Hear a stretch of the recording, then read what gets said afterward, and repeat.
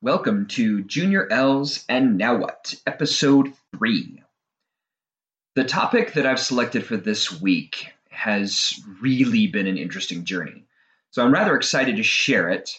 However, it might be a little convoluted, so I really hope I convey this in a way that makes sense. So bear with me as I go along, because it may not make sense at all, potentially, or at the very least not till the very end. So let's start with last week. We discussed how the sun may or may not be the exact center of our solar system, and how it's kind of a maybe egotistical because, hey, I'm huge, I'm massive, and I'm awesome, and therefore everything should orbit around me. Well, the reality is, regardless of whether it's the exact center of our solar system or not, the sun does some truly amazing and imperative, for those of you who remember the four eyes, things for us. The thing I want to focus on right now is the heat and light that it produces, specifically the light that it produces and what it does for our little blue planet in this solar system. Those of you who are somewhat into history may know of an event that took place back in or around 1816. It was known as the Year Without a Summer. It has lots of other names that it's known by, but it was kind of a nasty year for Earth. It affected crops, it affected cultures, it had a pretty substantial death toll behind it. And what it was, as far as historians can tell, was caused by a volcanic eruption in 1815 in Indonesia. I believe the mountain or volcano was Mount Tambora.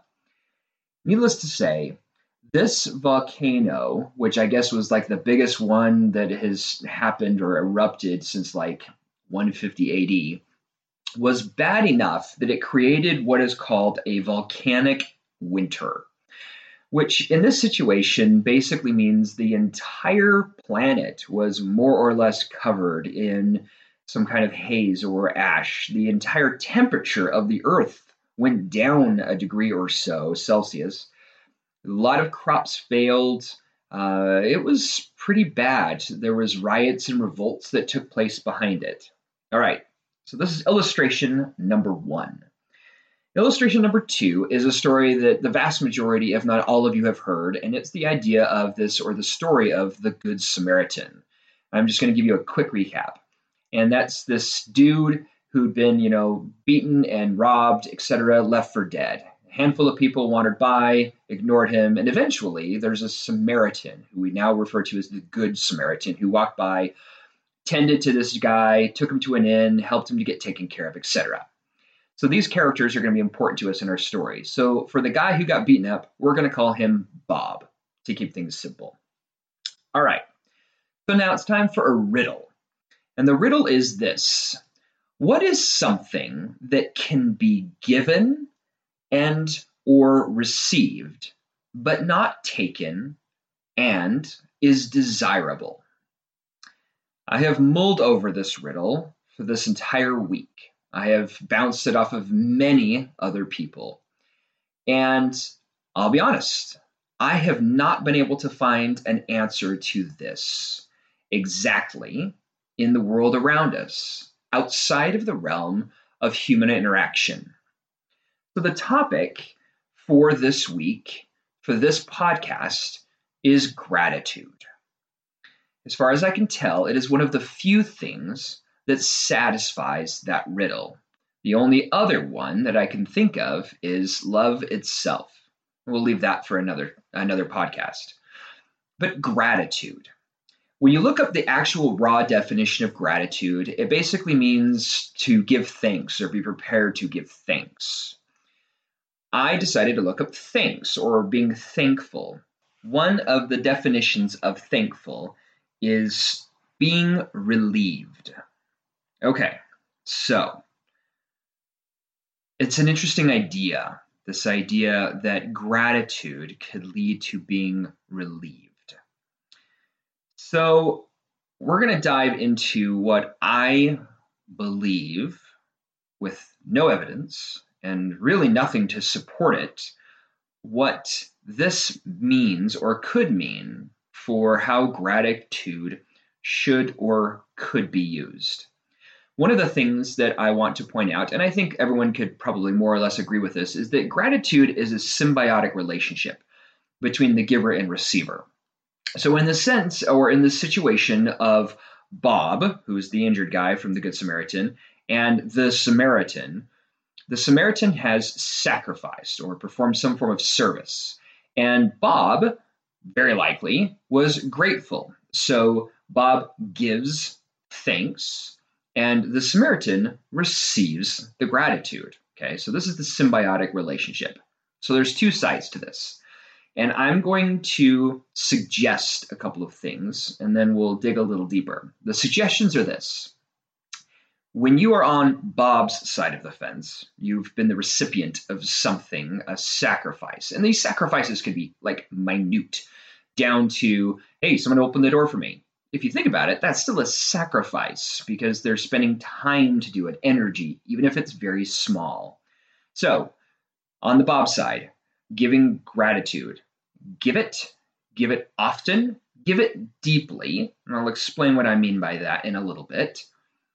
And recognize that gratitude, interestingly enough, even though it's a social, we think of it or could think of it as a social construct, it's certainly a behavior that society perpetuates. With our kids, we say, hey, after you've done something, what do you say? Oh, thank you. They're trying to give thanks or gratitude for something. But it's something deeper, something more potent than just social graces. I have a personal story about gratitude, and it goes back to the days of my wife and I, probably been married around 5 years, and we had moved into a house, and we had lived there for less than a year and made some, shall we say, not the wisest financial decisions. Now, having said that, between my wife and I, my wife is definitely the financial genius. I am the spender. And I'm just not the greatest with finances. Granted, the lesson that I learned here has taught me a great deal, and I'm significantly better than I was. But to the point, we were struggling financially, and we were late. We, missed a couple of payments on various things without getting into all the gory details. It was a bad place to be. And there are very few things in life that really cause me intense stress. Now, granted, I've mentioned before, I have anxiety and depression and other various things, but just straight up, blatant, in-your-face stress. Finances is one of them. And for weeks on end, we were struggling. We were freaking out. It was putting us in a pretty nasty place. And for those of you who are religious and pray a lot or don't pray at all, I do something that may seem odd. For those of you who drive down the road and see the guy in the car next to you just singing away at some song, that's me. I'm the dude who's singing and jamming to music, and I don't care who's watching me. Well, one of the things that I have found is that the car is one of those really cool places that you can do things you can't normally do because there's just no time. I'm in a car by myself, which is like the best time for me to pray because I feel like I can get everything out in the open and no one's around to judge, listen, or care other than myself and maybe somebody watching from another car who thinks I'm just talking to myself.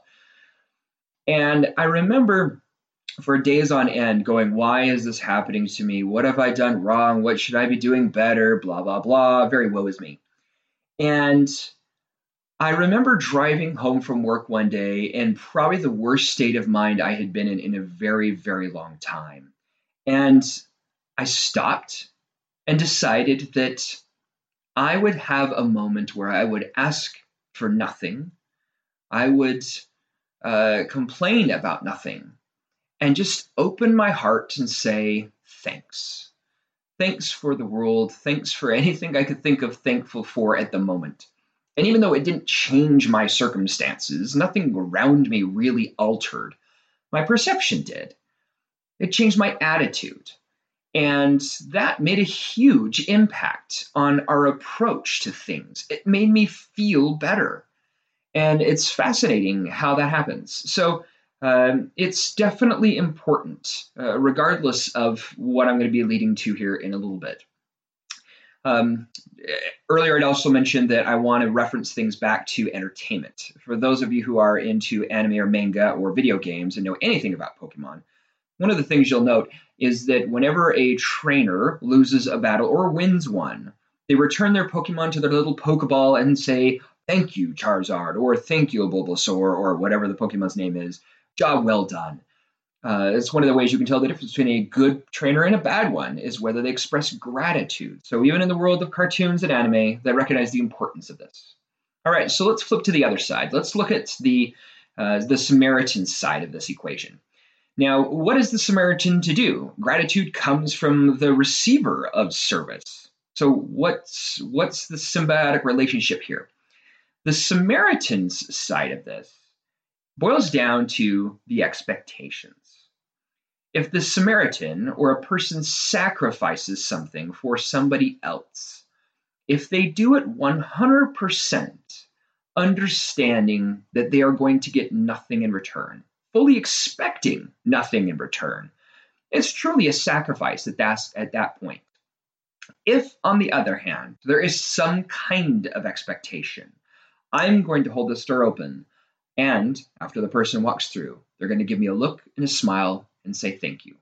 Or, hey, during the conversation I had with my friend yesterday, he had mentioned that sometimes you get that call from a friend saying, "Hey, I need to move. Can you come? And by the way, can I borrow your truck?" And you get there and you're working hours on end. And at some point during that move, you think, "Gosh, I hope they bring donuts." Or, "Gosh, I would love a Mountain Dew," which, by the way, I love Mountain Dew. It's wonderful. Caffeinated antifreeze. It's a beautiful thing. Anyway, and that expectation can taint things.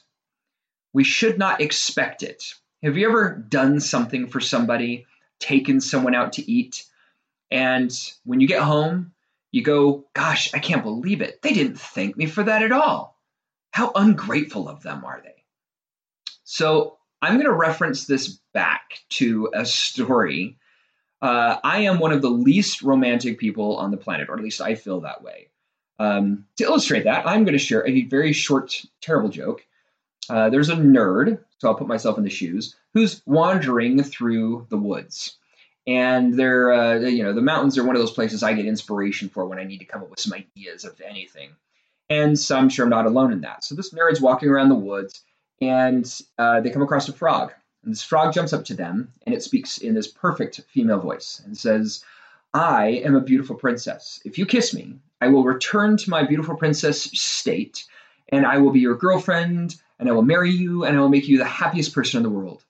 This nerd looks down to the frog and smiles, picks up the frog, puts it in his pocket, and starts to walk back to town. A few minutes later, the frog goes, "Seriously, I promised you happiness. Seriously, beautiful, gorgeous woman here. What are you doing?" And the nerd's like, I don't really quite understand social graces all that well. I'm putting this in my own perspective. And having a girlfriend would be great and all, but I'll tell you what, a talking frog, that's going to make me a lot of money. And I get that. So, to bring that back to myself, when my wife and I had been married for about a month, something occurred to me that day of us having been married 1 month, our 1 month anniversary, that maybe I should get my wife something. And so I ran to the local Target trying to figure out what to get her, and I settled on Episode 1 of Star Wars: The Phantom Menace. Hadn't been out that long. My wife loves me. Pretty sure she does, because she's put up with me for many years now and my deep nerddom. Star Wars to her is entertainment, and that's about it. To me, Star Wars is one of the many things that brings ultimate joy to life because, it's sci-fi, and I love sci-fi. So I gave her this gift, and I'm sure that she had that moment, that smile where she was like, "Thanks for trying, even though you horribly failed, you unromantic fool." Yes, that's me, the unromantic fool. So this goes to the volcano that we talked about earlier. I had given my wife something that she didn't ask for and probably didn't want, or at least didn't care enough about to really have made giving it to her worthwhile. Back to the volcano and what effect it had on the earth versus the sun and its effect on the earth. Performing an act of service is the same way. When you put up the Samaritan concept and you perform an act of service, you've sacrificed. The moment you have the expectation that a person should give you gratitude, it's like that volcano where it's erupted and it's blocking the light. You can't see clearly anymore, nor are you allowing yourself to receive the gratitude, open or otherwise. Remember, gratitude can't be forced. It can only be given. And so the effects are going to be significantly less, to the point where it could actually be detrimental to have that perception. Performing the sacrifice may or may not have been worth it in the first place. Don't get me wrong. We should always serve. The point here is that the effects are sometimes negated, if not entirely. On the other hand, if we walk into a situation where we have absolutely no preconceived notions whatsoever of receiving anything, it's like the sky is clear and open. We have that open light coming to us.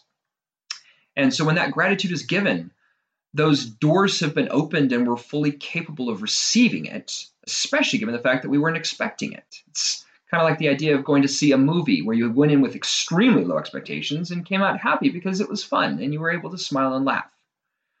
All right, so now I'm about to take things to a level that is pure me. So this is Junior L being Junior L, Junior Lism, and you are welcome to just disregard this entirely, but embrace it because it could be a cool concept. And here's where I'm going with this. One of the definitions of thanks is the definition of relief. So as I understand it, in the laws of physics, there is something that says that you cannot create something out of nothing. Okay, so I'm going to tie this back to gratitude. If you are giving gratitude, can you give nothing? Well, no, you're giving something. You're giving gratitude. Well, you're not giving something out of nothing. So that means there's got to be something we're giving when we give gratitude. Something deeper, whether you want to call it emotion, whether you want to call it soul, whether you want to call it spirit, whatever term you want to use, you're giving something, or at least I believe you are. On the same token, let's also use a concept of the laws of physics that says that no two objects can occupy the same space at the same time. This goes back to the idea of burden. Each and every one of us has a burden that we are carrying, whether it's self-inflicted, whether it's the world around us, whether we just like to complain. Whatever it is, we all have our own burden. And that burden is ours alone. Imagine that you're a person who's holding a log, a very large log over their head for, whatever reason. I guess you're just a log holder. And it's very heavy and it's very difficult. And somebody wants to help you. They can't help you by taking the log in the exact same place that you're holding it, because that would defy the laws of physics. They would have to help by holding it in a different location. Well, I'm about to offer a suggestion or a thought here. What if that strength that we use to hold up that burden we call willpower? And what if the act of giving gratitude is actually giving a small portion of our, or in this situation, the Samaritan situation, Bob's willpower to the Samaritan? You are passing willpower off to someone else to help them find relief, to give them strength, bolstering their own strength, as opposed to trying to lift it yourself. And like a muscle, when you give this gratitude or this willpower, when you use a muscle, it breaks down and rebuilds itself into something that's greater, more, different, but typically more. I believe the willpower, when you give gratitude, replaces itself with something that's more. Hence the aforementioned earlier comment that when you're in Bob's situation and somebody has sacrificed for you, you should give gratitude and give it often, because like a muscle, you're exercising it and you're increasing your own willpower. And on the same token, whether you understand it or not, you're benefiting someone else's life. Now, all of that was Junior L. It's a concept that I believe still supports the quote that I've given from the beginning. What if the only way to achieve your maximum potential? Or, let's change it, what if the only way to achieve your maximum joy or strength is to help everyone else achieve theirs? All right, so, and now what? At this point, it boils down to give gratitude, give thanks often. Because regardless of whether I am right or wrong, I am right in saying it will bring you greater joy and peace, and it will actually bring others greater joy and peace as well, because everyone likes to hear thank you. In addition, if you're going to sacrifice for someone else, if you're going to perform an act of service, don't expect anything in return. Because, like the volcano, your life is going to be better if you don't expect it. You're more prone to perform more acts of service because you're never looking for receiving something back.